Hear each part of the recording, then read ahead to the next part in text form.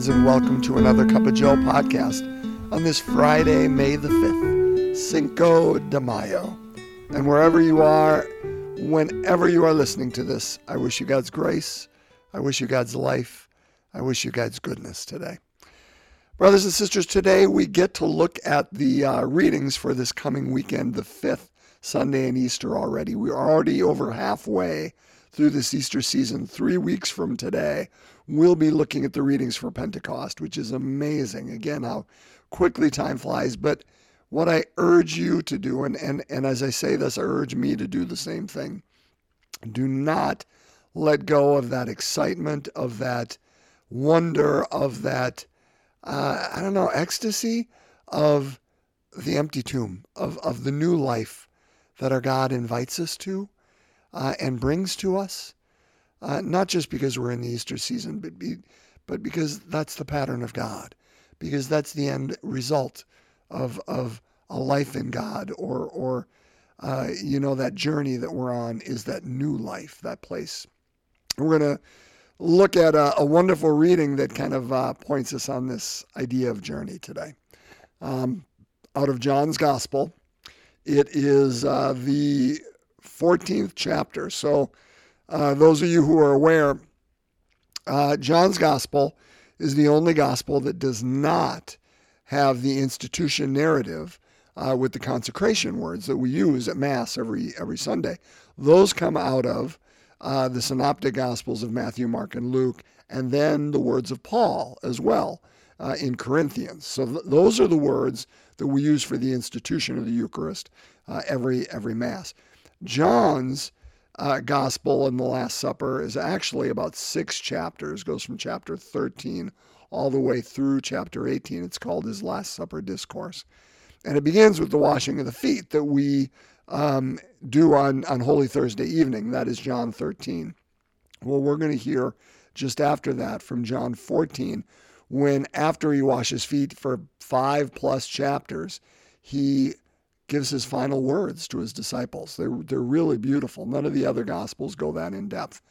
But just know, I think that's good for us to know as we're hearing these words, kind of the environment, kind of the setting the table for us as to what is going on, not only in Jesus' mind and heart, and his concern certainly of his passion upcoming, but what's going on within the culture, within society, and within the minds and hearts of the apostles in the midst of this anxious time. Okay, and these are important words that Jesus wanted to leave. If you want to follow along, John chapter 14, verses 1 to 12. We'll read out of the New American Translation, pretty typical. That's the one we're going to hear at Mass. And as always, again, just invite you, before we even break this word open, settle yourself. Just invite the Holy Spirit's presence. Open yourself to however the Word of God, wherever the Word of God, whenever the Word of God will speak to you, because the Word of God will. As Isaiah says in chapter 55, right? It doesn't go forward and come back to God without achieving the end to which it was sent. And that's what's happening here. So let's open ourselves to that word, that phrase, that idea, however it is that God speaks to us today. And so, my friends, a reading from the Holy Gospel according to John. Jesus said to his disciples, "Do not let your hearts be troubled. You have faith in God, have faith also in me. In my Father's house there are many dwelling places. If there were not, would I have told you that I'm going to prepare a place for you? And if I go and prepare a place for you, I will come back again and take you to myself, so that where I am, you also may be. Where I am going, you know the way." Thomas said to him, "Master, we do not know where you are going. How can we know the way?" Jesus said to him, "I am the way, and the truth, and the life. No one comes to the Father except through me. If you know me, then you will also know my Father. From now on you do know him and have seen him." Phillip said to him, "Master, show us the Father, and that will be enough for us." Jesus said to him, "Have I been with you for so long a time, and you still do not know me, Philip? Whoever has seen me has seen the Father. How can you say, 'Show us the Father'? Do you not believe that I am in the Father and the Father is in me? The words that I speak to you, I do not speak on my own. The Father who dwells in me is doing his works. Believe me that I am in the Father, and the Father is in me, or else believe because of the works themselves. Amen, amen, I say to you, whoever believes in me will do the works that I do, and will do greater ones than these, because I am going to the Father." My friends, the gospel of the Lord. Praise to you, Lord Jesus Christ. We often talk about how John's gospel is that gospel that really it's just ethereal, right? It's just really lofty. And Jesus talks in such a lofty manner, but in such a way that, boy, one can't confuse the idea that Jesus and the Father, that Jesus is God, right? I mean, if people ever come up with the idea that, well, listen, okay, Dan Brown, bless you, you wrote a good book, and it's a page turner. Da Vinci Code, I've read a number of times. I read other ones by you too. But, even to infer in there that the early church got it wrong or misunderstood, it's hard to misunderstand what the community of John is saying here. The lordship, the messiahship, the oneness of Christ in God is pretty clear. And this isn't the only part. He keeps going on, okay? So it really is it's a marvelous gospel where Jesus is so unique and different than the synoptics and presents himself in a different way. Now, that doesn't mean that the synoptics are wrong. It means we get a more full picture when we look at the Jesus of all the gospels together to understand, who not only this person is, but ultimately, through viewing who this person is, who God is, right? Because there's no way, brothers and sisters, 4 books can put together the fullness of who God is, right? Don't we say that God is ineffable, unknowable? If that indeed is the case, certainly 4 books, any more than however many episodes I've been on, cannot put together the fullness of who God is. But here is in this simple 12-verse gospel, Jesus, let him calm you, let him calm me. For any of us that have ever worried, oh, I hope I get into the kingdom. I hope I've done enough. Do you know what? I heard those very words once today and once yesterday. And yes, I work with the dying. But brothers and sisters, I don't think it's the dying alone who have that thought. I think that thought flows through so many of us. Why? Because somewhere deep inside of us, at places we don't like to talk about at parties, as Jack Nicholson would say, there is this image of God that is God as angry parent, that is God as judge. Now, I'm not saying God is not judge, but in a completely different way. And I'm going to put that for a different podcast. But God as angry and God as wanting to just, furrow the brow and raise an eyebrow and look at us askance, And it's almost like Jesus is the softer side. You remember when Sears came out with that, visit the softer side of Sears. You don't have to go get one of those lawnmowers or refrigerators. Come over here and look at the softer side of Sears. Hey, Jesus is the softer side of God. Don't go over there and look at all that hellfire stuff and all those burning, cities. And come see the softer side, okay? But we know behind that softer side, the bad stuff's back there. No. Jesus is completely turning that upside down, brothers and sisters. what he's saying. And again, I love this. I love it because, we think Philip and Thomas, how can he be so foolish? Thomas's question wasn't nearly as foolish as Philip's. Thomas is just like, Lord, we don't know where you're going. How can we know the way? And it gives Jesus that wonderful chance to say that beautiful line. Hey, don't worry about it. All you got to know is me. All you got to know is me. Because I know the way. And it's all good. But Philip is the one who's like, oh, okay, Lord, don't worry about any of that stuff. Just show us the Father and we'll be all right. And again, I've said this many times, you can just hear the exasperation in Jesus' voice. Really, Philip? Really? Have you been with me all this time and you still don't know the Father? You still don't know that I am in the Father and the Father is in me and that we are one? And if you have seen me, you've seen the Father? But you know what? Oh my gosh, we should all call ourselves Philip, or we should call each other Philip. That might be the name of this podcast, is we're all called Philip. Because you know what? We forget. We forget. Had we been there at that table, I think we'd have said the same thing. Because why? Because we say it now. Okay, God, Jesus, you're the softer side. But really, show us the other part. Show us the other part. And Jesus is saying, you don't get it. You don't get it. This is who God is. Brothers and sisters, we speak in terms of sacraments so often in the Catholic Church, which is a wonderful word, but it is such a dang churchy word.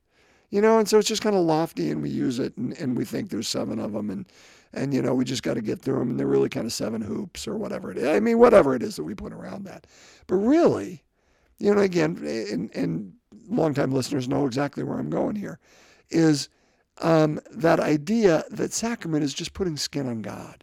It's just making who God is and what God is about into a reality that we can understand and we can know, that we can taste, see, hear, touch, and feel. Because we are people of senses. And it is God literally who feeds us. Not just feeds us at the dinner table or at the breakfast table or when we go to the vending machine. It is literally God who feeds us. That without God's very being within us, we cease to exist. I mean, what Jesus said is right. Man does not live, humanity, women, all of us, do not live on bread alone, but by the very word of God, the very essence of God within us. Right? It is God who feeds us. And so, therefore, the very essence, the sacrament around which everything else revolves is Eucharist, right? It is we who feed on God. That God literally. Why do we try to imagine God in this piece of bread? No, stop. Just know it is God who feeds us literally. Why would God desire not to be in that? Because God's going to use any essence, any way to feed us. Why would God not do that? God will feed us in any way that God can. Any way, including the hosts that we receive at Mass. 100%. It is God who washes us free of sin and makes us new. And that's what baptism is about. It is God who looks at us like we all need companions and friends and spouses and children or whatever to say, you know what, I know this is who you are, but I love you anyway. Like reconciliation. Or like spouses that know us and know every bit about us, but still come home in the evening and help make dinner for us or clean up after us or still, decide to sleep in the same bed with us or wake up in the morning and give us a kiss and remind us that they love us.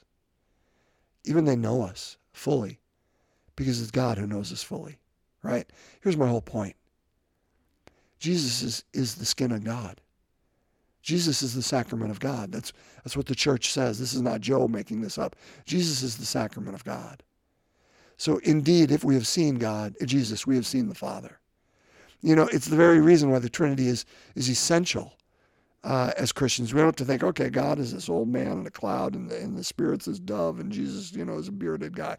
And they're 3 people, and they just really like each other and they're hanging out. No. If we know one, we know all. If we know one, we know all. And that's why no one can come to the Father except through Jesus. Why? Because we can't do an end around to get to a different type of God. This is who God is. This is who we see God. This is what we know God to be in Jesus Christ. There is no other God. In the sense that there is no other God other than what God is being portrayed to us, what Jesus is showing us. Brothers and sisters, let that take all that fear away. Just let it. Let that softer side of God, harder side of God image just go, because we don't need it. Show us the Father, Phillip says, huh? That's all. That'll be okay. And Jesus says, that's what I'm doing.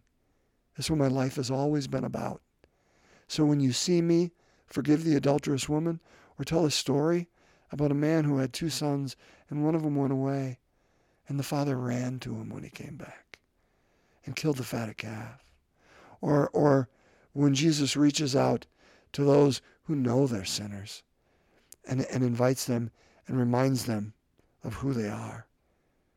You know, that's who God is to us. That's who God is. There's no sneaky side here. Brothers and sisters, this is the best news. This is the best news that we get to hear today. And that's why I think Jesus can say in that first line, it's a flyover line, we can miss it. But Jesus says to his disciples, do not let your hearts be troubled. I don't know about you, but my heart's troubled a lot. It's troubled by what's happening in the world. It's troubled by the stupid things I do and think and say. It's troubled by the things I want to control and I can't. It's troubled by a lot of things. And Jesus looks at us and says, but you're getting it wrong. You do not need to let your hearts be troubled, because you have seen me, therefore you've seen who God is. I mean, that's how good that is. That's how good God is. Not soft as in nice and milquetoast and spineless. And so maybe that softer side of Sears is not a great image. But whatever image that we have down deep in places we don't like to talk about at parties that we have of God, maybe we can let it go a little bit more today, because I think Jesus would look at us like he looks at Phillip and say, you don't need it. All you need to do is look at me. All you need to do is look at me. There's more to be said, because there's just more in this gospel, but I just feel like this is a good place to stop. Brothers and sisters, if we've seen Jesus, we've seen God. And here's the last thing I'll say, and it's such good news. This whole point of what he's telling the disciples here, this night before he died, is he's going before him to prepare a place, to prepare something for him, to get it ready. Our God continues to do that in your life today, in my life today, and thanks be to God in our world today. He's going before to prepare something for us. He'll meet us there. He knows us. He knows our needs. Can we trust in that today? That God loves us that much to go ahead to prepare that place where he and I can be together. He and I, he and you, we and God can be together. He's going ahead to prepare it. He promises that, but not to remain alone. Brothers and sisters, if we've seen Jesus, we've seen God. That is good news. Let's pray. In the name of the Father, Son, and Holy Spirit, amen. The fifth glorious mystery, Mary is crowned Queen of Heaven. Our Father, who art in heaven, hallowed be thy name. Thy kingdom come, thy will be done, on earth as it is in heaven. Give us this day our daily bread, and forgive us our trespasses, as we forgive those who trespass against us.